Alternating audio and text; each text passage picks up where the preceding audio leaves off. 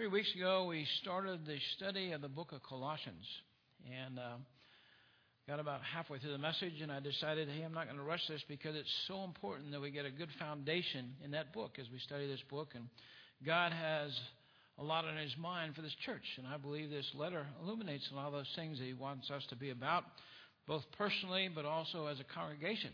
And so it's a huge book. God put it upon my heart about 6 months ago to preach it this year as we go through this thought about believing. And I titled the message 3 weeks ago, A Life That Pleases God. And so this morning it's going to be part 2, A Life That Pleases God. We're going to review just for a moment about what we covered last time. But let me ask you a question as we begin this morning. What does it really mean to live a life that pleases God? Have you ever thought about that? You ever pondered the thought of, am I pleasing God the way I'm carrying myself, the way I'm living my life, the way that I desire to walk in this life? Am I pleasing God? You know, I want to take it up the food chain just a smidgen there. And as a pastor and as a member of this church, you guys, is our church a church that pleases God? And I'd say yes and maybe no. I believe we do a lot of things well here as a church. I believe that you serve in many wonderful ways and bring glory to God in the way you carry yourselves. But, you know, I believe there's so much more that our church can do, so much more that God would have us be about as a church here.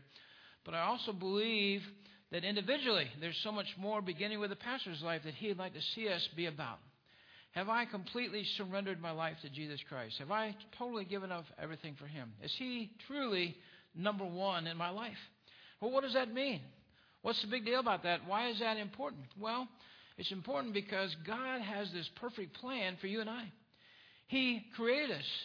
He fearfully and wonderfully made you and I. And so if I truly want to realize life at its best, if I want to realize the life that God intended me to live, I need to put Him first in my life. I need to be surrendered. I need to walk in obedience. I need to realize that God has this incredible plan for my life. And you know what? God's plan is perfect. My plan is not perfect. I'm here to tell you I've made more mistakes probably than I've done things well. But God has this perfect plan for me. And so for me to understand this incredible, abundant life that Jesus Christ talked about, if I want to have that life that Christ died upon that cross for, I need to realize that first and foremost, I need to follow God.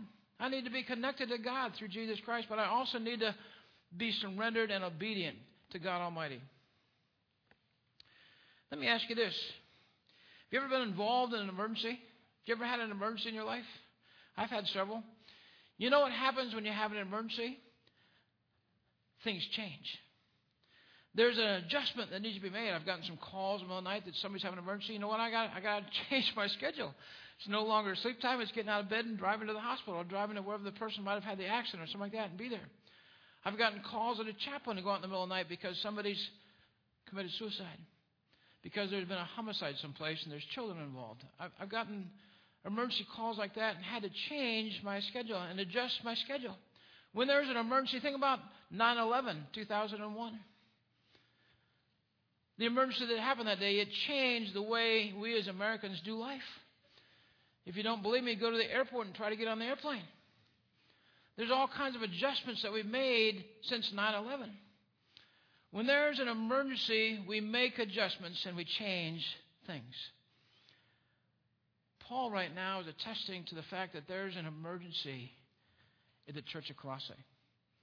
We'll get into that in just a second. But I believe there's a spiritual emergency today as well in America. I think you know that as well. There's a lot of things not going the way God intended to go in America. And so there's a spiritual emergency in America, which means what? It means that we no longer do church the old way. There needs to be a new normal for church. There needs to be a new normal for our lives. There needs to be an adjustment and a change to us as followers of Jesus Christ because what? Because the church is no longer really a transforming agent in America. We're seeing transformed lives. We're seeing lives change, but we're no longer making an impact at the level that we need to make an impact to save our nation. I believe the biggest change that needs to happen in America today is prayer. I want you to turn with me, if you will, this morning. We're going to talk about that in just a second, but I want to read the scripture we're going to cover today. It's First Colossians. It's Colossians 1, verses 9 through 14. As you find your way to Colossians chapter 1, verse 9, stand with me this morning, if you will, out of reverence and respect to the reading of God's holy word.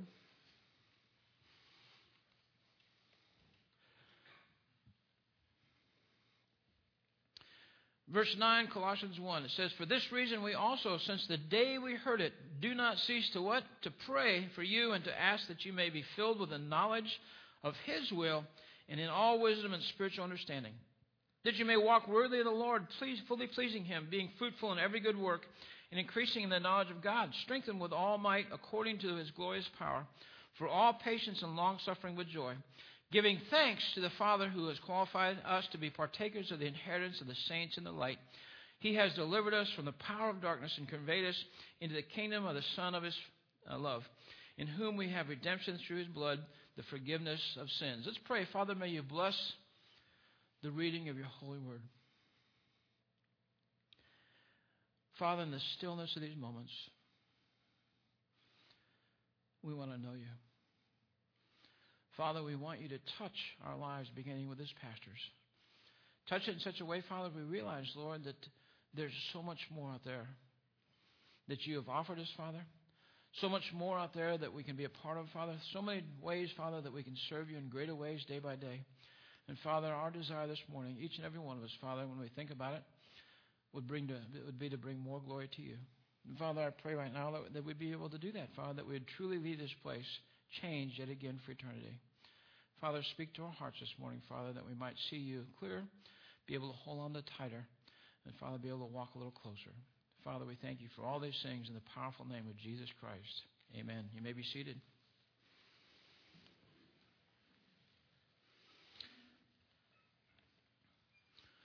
Paul starts it out for this very reason. He's saying, for this reason that I'm getting ready to tell you, I want you to know that God has a great plan for you. And then he begins to pray. He says, for this reason, since the day we heard it, do not cease to pray for you. Paul was a prayer warrior. Paul couldn't be there. Paul was writing this letter from jail. The only thing that Paul could do would be to pray for them, and he could write to them. And he did both. He prayed for them. I want to talk to you for just a second about prayer, and maybe this illustration is a little stark, but I want to give you an illustration maybe and talk to you for just a moment about our prayer life. I believe if you were honest with yourself, just like me, we'd all say that I can pray more. I need to pray more. We'd also say, I need to pray with more of a sense of urgency in my life too. I need to pray in such a way as that, I truly feel this connection with God growing. I don't want to just be kind of routine in my prayer life. I don't want to just pray in such a way as I kind of go through the things and it's a checklist, a shopping list, and amen, I'm finished and eat my peanut butter sandwich. If I were to ask you this morning to stand where you're at, I'd ask somebody that has a daughter. I'd say, would you stand right now and would you pray for your daughter, please? And you'd stand and you'd say, hey, please bless my daughter, keep her safe. Thank you for giving me such a precious daughter. And you'd pray a very beautiful prayer, I'm sure. But I want to change the scenario for just a second this morning. If I ask you to stand and pray for your daughter, but your daughter had just been captured and kidnapped by ISIS people in the Far East. And you had no idea what they're doing. You'd heard all the stories before that the whole horrible sexual assaults against some of the women over there, all the things about cutting off heads, all those things. And you knew that your daughter was in the hands of those kind of people somewhere around the world. How would you pray? I think you're getting my illustration here. There'd be a little difference, right? There'd be a greater sense of urgency, a greater sense of desperation. And I need to pray for my daughter. Listen, why is it that we don't pray and don't live with desperation all the time?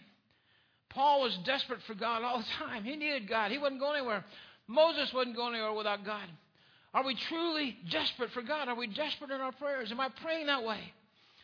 We have a spiritual emergency right now in the Christian Church of America. We're not hitting the mark very well. We're hitting it, but we're not hitting it very well. Let me share this one little thought about this church. We've seen almost 900 people baptized in 14 years here. I mean, that's a miracle. That's incredible, and I thank God for every one of those. And let me tell you this, of the almost 900 people we baptized, you know what?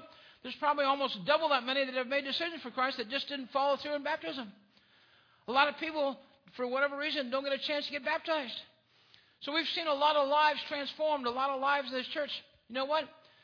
if we were really, really desperate for changing this world, really desperate for what God calls us to do, what Paul's talking about here, we'd see people every single week being saved. Somebody was saved every single day in the early church. It says they were seeing people saved every day in and day out. We'd be bringing our friends to church. We'd be bringing our friends to come to know Christ. We'd be talking about Jesus Christ. This church would be overflowing, listen very carefully, if we are truly understanding that we're in a spiritual emergency. The church of Colossae, which Paul had never been to, was in an emergency. One of his disciples, Epaphras, came to see Paul. It's likely that Epaphras was a convert of Paul. He probably went to the church at Ephesus, which wasn't that far away. Probably got saved and went back to Colossae and decided, and most historians would say, he's given credit for starting that church. Epaphras started the church at Colossae. But he was concerned about the direction the church was going in, so he traveled all the way to Rome to see Paul. When he got there, he said, hey, Paul, I want to bring you good tidings. First of all, our church is loving each other. We're doing some neat things. We're doing great things. It's kind of like that church in the future of Beaver Dam. They're doing some great things.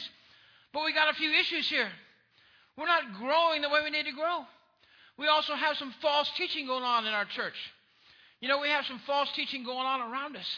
We see a lot of these churches really confused about God's holy word. They've decided to rip out a few pages of the Bible where God says this or that about different sins. We don't need to worry about those pages because things have changed.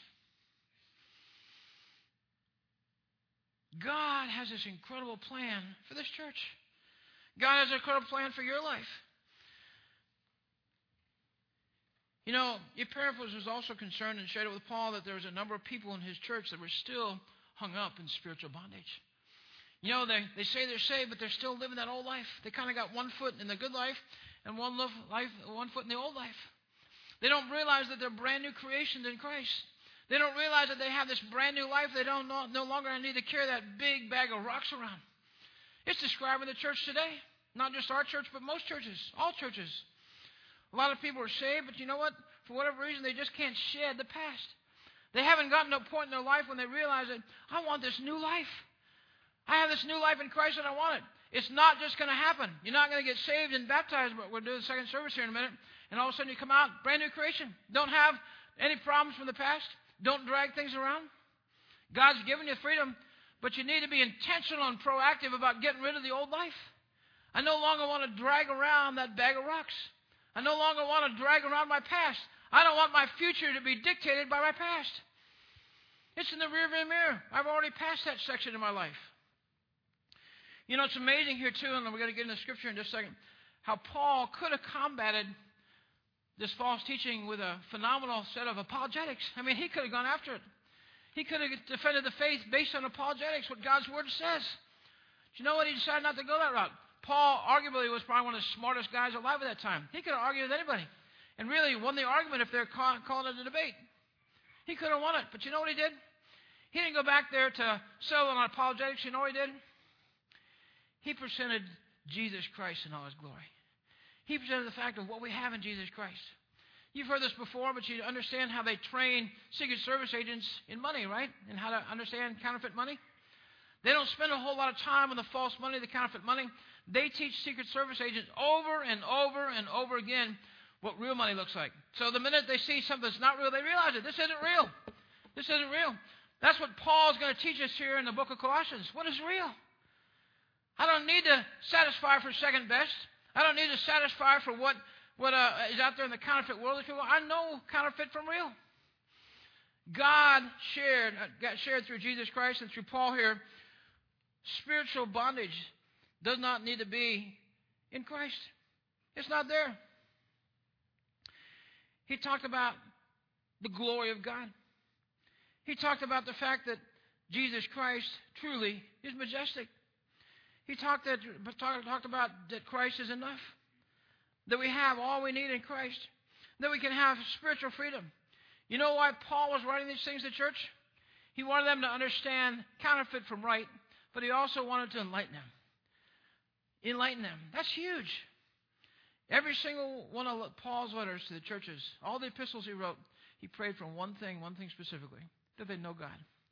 That you know God. He wanted them to be enlightened and truly, truly know God. You know what's wrong with the church today? There's too many people sitting in churches that don't truly know God. They haven't been enlightened. And that's why I'm excited about this book, that you, Pastor, first of all, but all of us would be greater enlightened. That we'd see God in a new way. Come to understand God in a greater way. For this reason, Paul says, this is why I'm writing to you, that you know these things. Paul was very concerned about the spiritual growth of the Colossian church.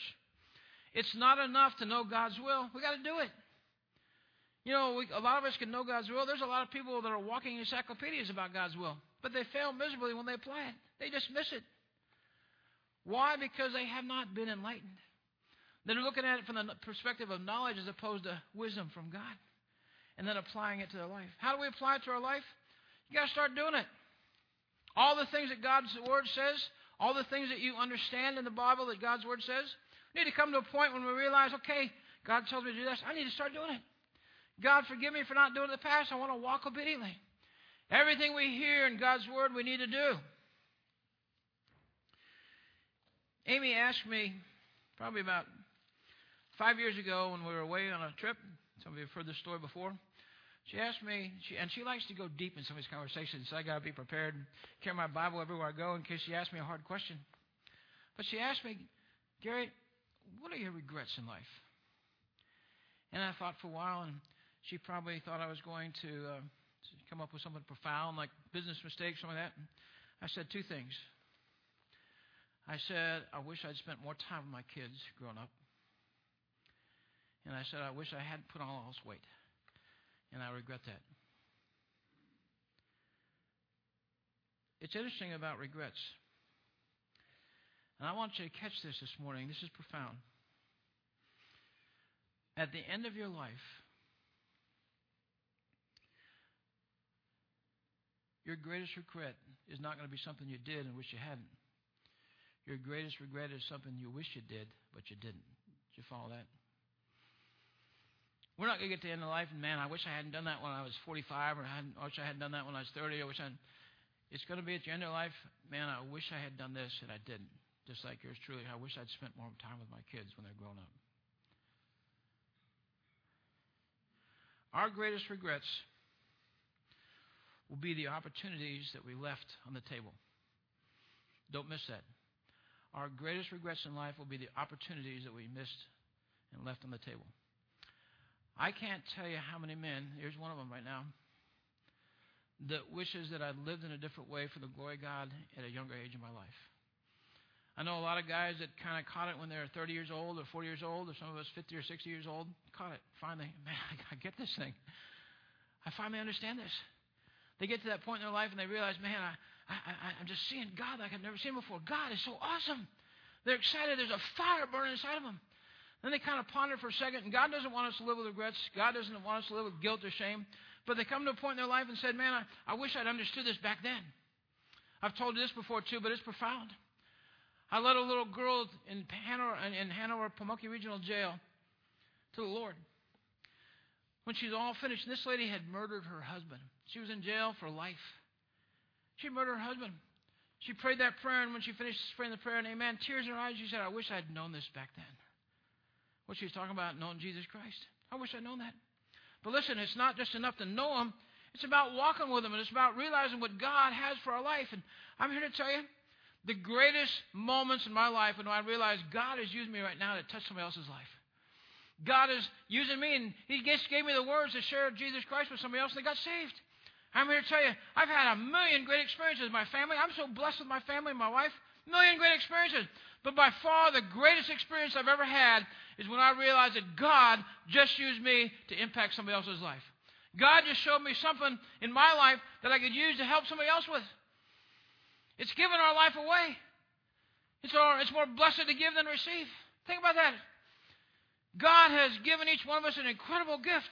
God has given every one of us in this room an opportunity to make a difference in this world, to change this world, not just for a few minutes, not a company just to get better results or better profits, but giving us the opportunity to change this world for eternity.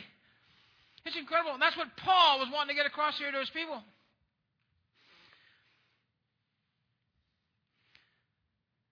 Our eyes haven't seen, our ears haven't heard, our mind has not conceived the plans that God has for those that love Him. Jeremiah 29:11, you know that one too. I know the plans I have here, declares the Lord, plans for your future and plans for hope, plans not to harm you and for your future. God has an incredible plan for each and every one of us. How do I know that? It comes with surrender and obedience. As long as we're holding on to our life like this, God's not going to take us where we need to go. He'll still bless you. He'll still watch over you. But when we go like this to God, it's all yours, God. Open our hands up just to receive what He has for us. To be used of Him, God, wherever you send me, I'm going. God, send me. When we get to that point in our life, you know what happens?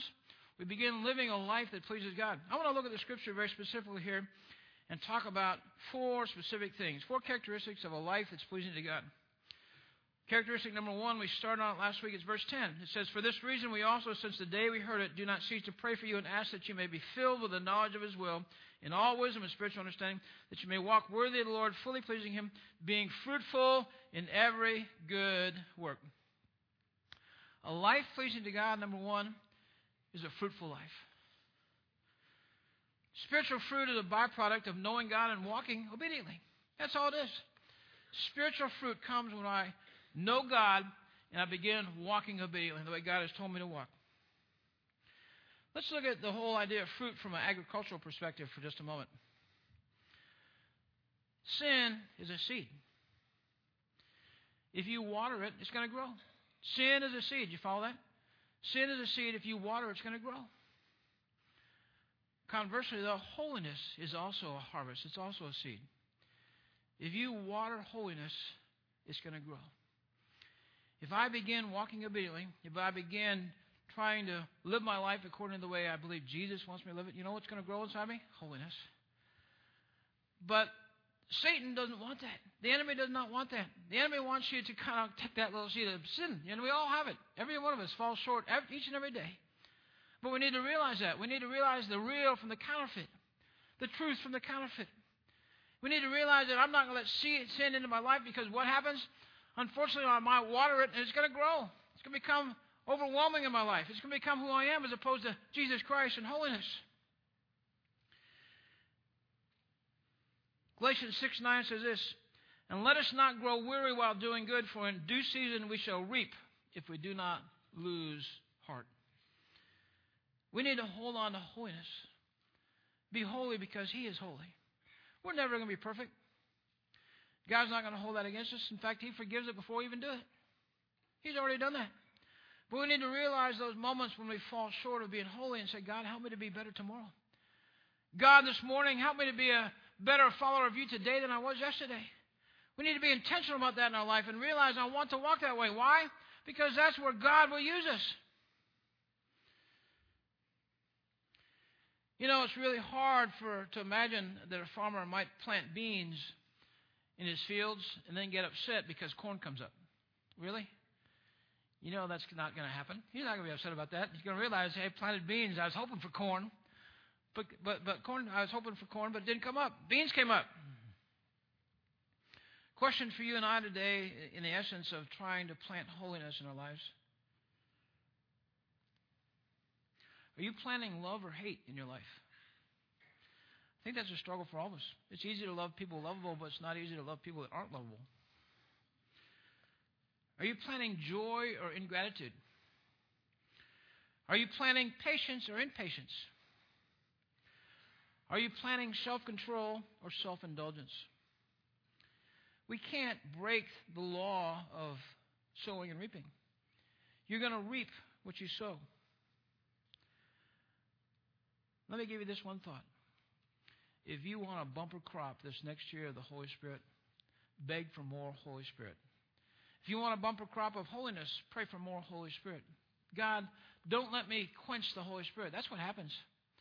We're like sometimes a wet blanket on top of the Holy Spirit. The Holy Spirit's wanting to flow through us. Listen very carefully.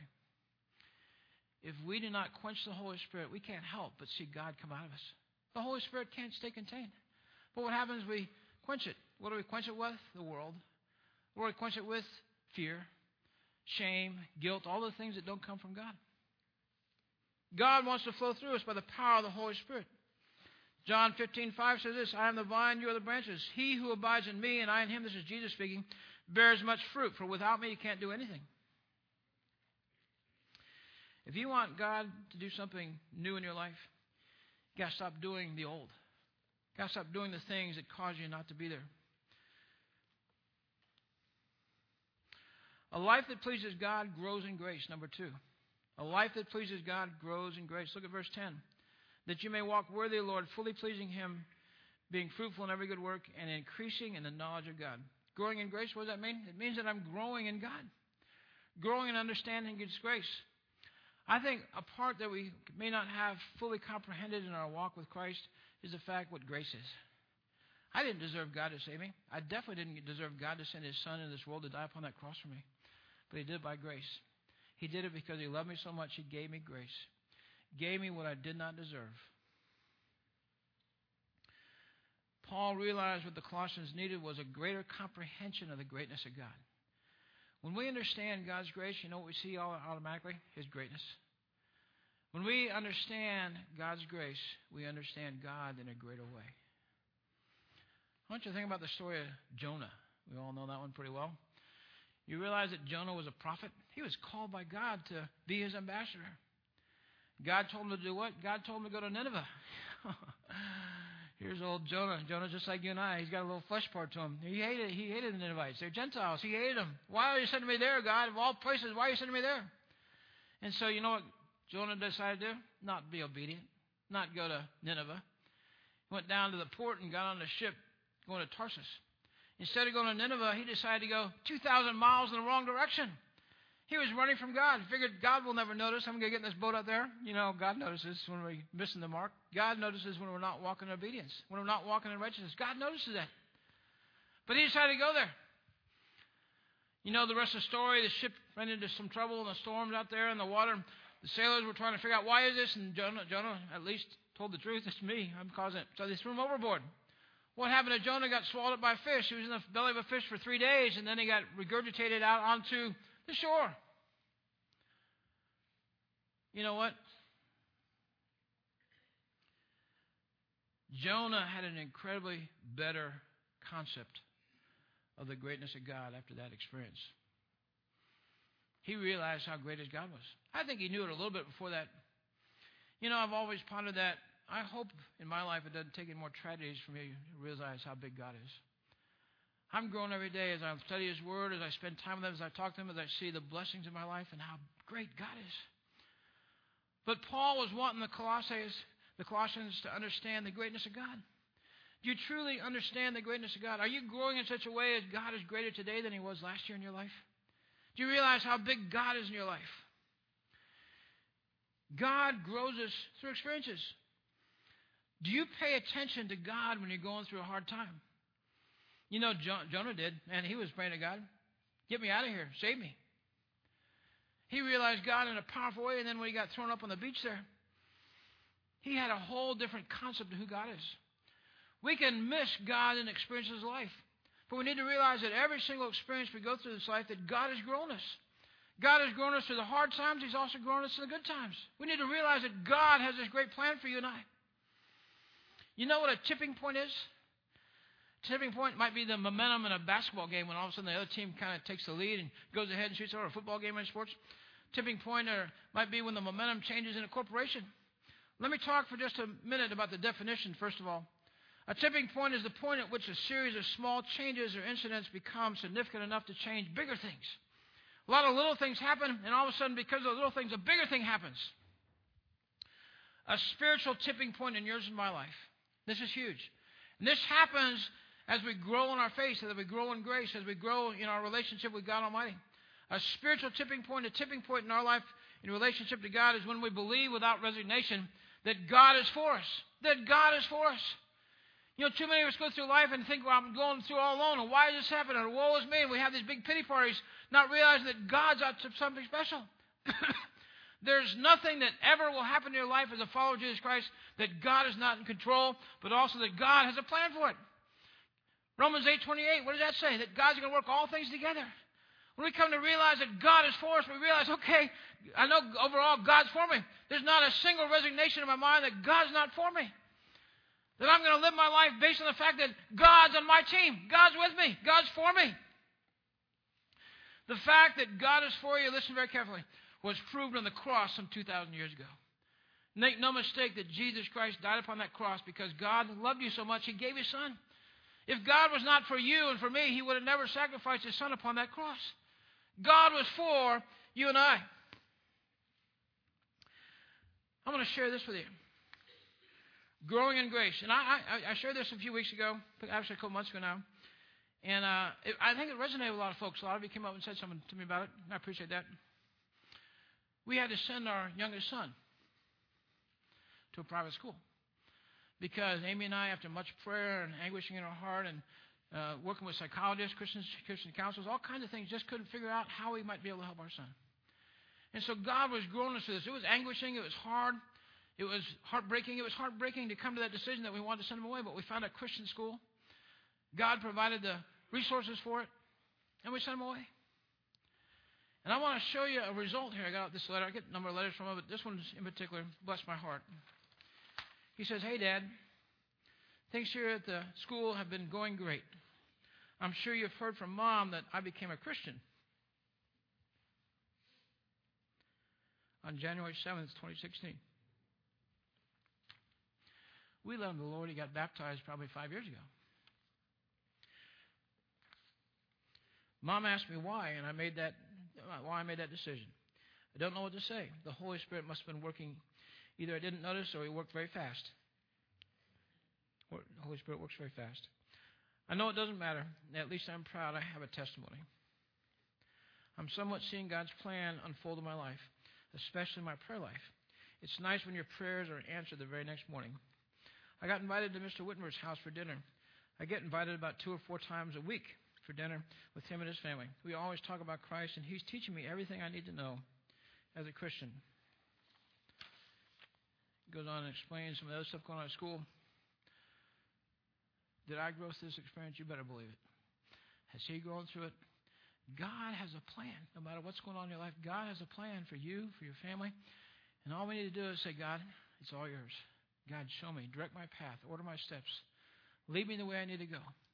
God, I need to see these things in your hand. I love Psalms 84:11. It says, "The Lord God is a sun and a shield. The Lord gives grace and He gives glory. Not one good thing will He withhold from those that walk upright."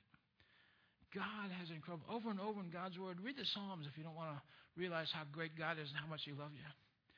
God desires for you and I to walk in a way that pleases Him, but also He's going to provide every single thing we need. You know what this letter was to me? It was God validating and affirming that Amy and I had done the right thing to send him to school for a little while, to learn about Christ in a real way and get his life right with God and see God move in a great way. Listen, I know there's people in this room probably that have been where Amy and I are. We're kind of trying to figure out life. We're trying to figure out our kids and how we can help them and how we can see them grow in the Lord. Listen, God wants them to grow in the Lord. You begin asking God, God, give me wisdom. God, order my steps and direct my path. God, show me the way to go. The third characteristic, I want you to watch this video for just a second. Great illustration. What we're going to talk about.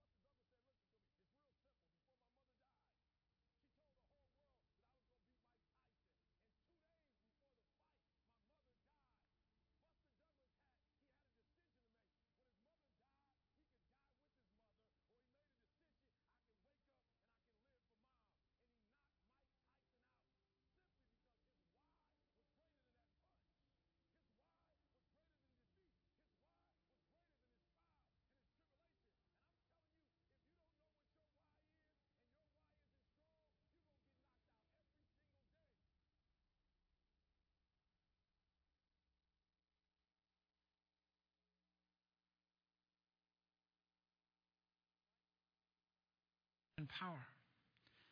It says this, verse 11, strengthened with all might according to his glorious power for all patience and long-suffering with joy. We have an incredible power at our disposal. God has given us glorious power. How do we know that? Who we are. We're fearfully and wonderfully made. God has made us in his image. Think about 1 Peter 2:9. It says, but you are a chosen generation, a royal priesthood, a holy nation, his own special people, that we may proclaim the praises of him who called us out of the darkness into the marvelous light. God has set you aside. Before you were formed in your mother's womb, God set you aside. He's given you that glorious power as a follower of Jesus Christ, and he has a plan for your life. Set you apart. Ephesians 3:20, you know that one, our church verse. Now to him who is able to do exceedingly abundantly above all that we ask or think, according to the power that works in us. I want you to pay special attention to that, according to the power that works in us. Imagine for just a moment that a millionaire got word that somebody needed some money. And a millionaire, out of the generosity of his pocketbook, wrote a check for $100 and gave it to that person. He was giving that $100 to that person out of his money. Imagine this, though, if that millionaire ripped off a blank check in his checkbook and signed it and gave it to that person and said, you spend whatever you need to get right. That millionaire would be giving that money according to his money, according to his power, not just out of his money. God is telling us that, hey, he wants to bless us and do incredible things beyond what we can think or imagine according to his power. Not out of his power and going to do this or that little. God is always going to exceed your expectations. God desires to show off, wants to show up and show off when you call upon him. When you begin acting in such a way as you want to bring glory to him, you know what he does? He likes that. So he's going to be part of that. He's going to give you power. Too many of us are walking around here limping as Christians, limping as followers of Jesus Christ instead of walking in his glorious power. God has given you something incredible and me something incredible as well. We had 4 characteristics. A life that pleases God bears fruit. It grows in grace. It walks in power. Number 4, a life that pleases God gives thanks. You ever notice how much we complain? Maybe you got friends that anytime you're around them, they're always complaining. But I imagine we all fall into that category once in a while. What do we complain about? Well, we complain about the weather. Complain about our government. Complain about our food. Complain about traffic sometime. Oh my gosh, we got traffic today. We complain about delays in our life. I flew to Nashville this last week, and I'm thankful there were no delays in my flight. We complain about other people. You name it, we've probably complained about it at some point. How do we get to the point where we just live with a grateful heart? I've heard people complain before because they had a hurt toe. And, well, I wanted to say, well, thank God you have a foot. Had people say they have a headache. Well, I'm thankful that you have a head. You know, how do we look at the upside of things and the positive side of things as opposed to constantly complaining? When we come to a point in our life when we desire to bless God and be a blessing to him, we're going to have a grateful heart. I want to share the inside secret to having a grateful heart. Gratitude comes when we realize the inheritance that we already have. Do you hear that? Gratitude comes when we realize the inheritance we already have. I don't need to worry about life. Why? Because I'm going home someday. I don't need to worry about life because Jesus Christ is walking me through this and he has a plan for my life. I don't have to worry about these things because God is going to do something great out of this hard time I'm going through right now. God is strengthening me. God is growing me. God is showing me new things. God is teaching me in a great way. I don't need to worry and complain because God is in control. Gratitude begins when I realize the inheritance that I already have. The inheritance of Christ. Look at verse 12 through 14 as we conclude today. It says in verse 12, giving thanks to the Father who has qualified us to be partakers of the inheritance of the saints in the light. He has delivered us from the power of darkness and conveyed us into the kingdom of the Son of his love, in whom we have redemption through blood and the forgiveness of sins. I don't need anything else besides that. Think about it. I got God and I'm complete. I got God and that's all I need. When we complain, you know what we're doing? We're kind of moving Jesus Christ off the throne of our life for a second and letting ourselves be up there and complain. Why I have a right to complain? I expect my food to be hot, or I expect my food to be quick, or expect this or that. What it might be. No, I just want to rejoice in God. I want to just thank God right now and worship God right now in this inconvenient time in my life, in this time in my life that's not going well. I want to just trust God. Let me ask you the big question here today. I've phrased this a number of different ways through the years. I'm going to phrase it properly today. I'm sorry my wife's not here to hear me say this. But what if you're only one decision away from having a totally different life? What if you're only one decision away from having a totally different life? Living a life that pleases God. How does that happen? I'm going to make a decision this morning that says, I'm surrendering to you, God. I want you to point out in my life the things that I haven't surrendered, but I want to walk in obedience. I'm all yours, God. I'm surrendering everything I have to you. Live a life that pleases God. Remember the Old Testament when the Israelites were leaving Egypt? God got the Israelites out of Egypt in one day. One day. It's time to go. He had to negotiate a little bit with Pharaoh, but he wasn't negotiating. He was just trying to get Pharaoh to come around to his way of thinking. He finally got this one thing, and he led the Israelites out of Egypt in one day. It took them 40 years, though, to get to the Promised Land. 40 years to get to the Promised Land. Why? Because they were not surrendered and they weren't walking in obedience. They didn't trust God. They thought God had made a mistake bringing them out of Egypt because woe is me, complaining, all these complaining things. They didn't have a heart of gratitude. They weren't desiring to see fruit. They weren't living in God's power. They weren't growing in the grace of God. It took the Israelites 40 years to realize they were free. They were still living in bondage. The Bible tells us where the Spirit of the Lord is, there is liberty. I want you to know this morning that God's Word lives.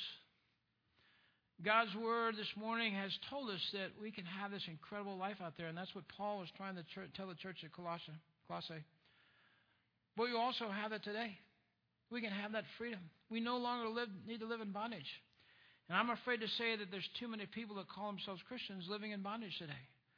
May not be overwhelming bondage, but there's something that we're dragging around we do not need to be dragging around.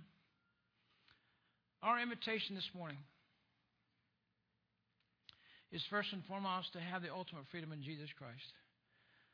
I've never accepted Jesus Christ in my life. I've never made it personal, but I want to do that today.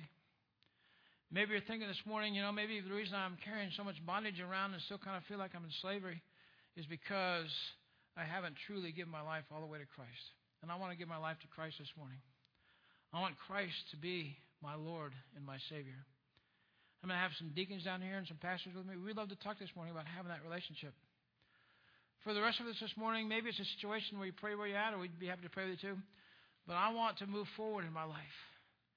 I want God to reveal to me the things that I'm still have not surrendered. I want God to show me the things that He had me walk in obedience in. And I can tell you a very simple process for that. The things that you know in the Bible that God says to do, just do them. Just do them. Begin doing them.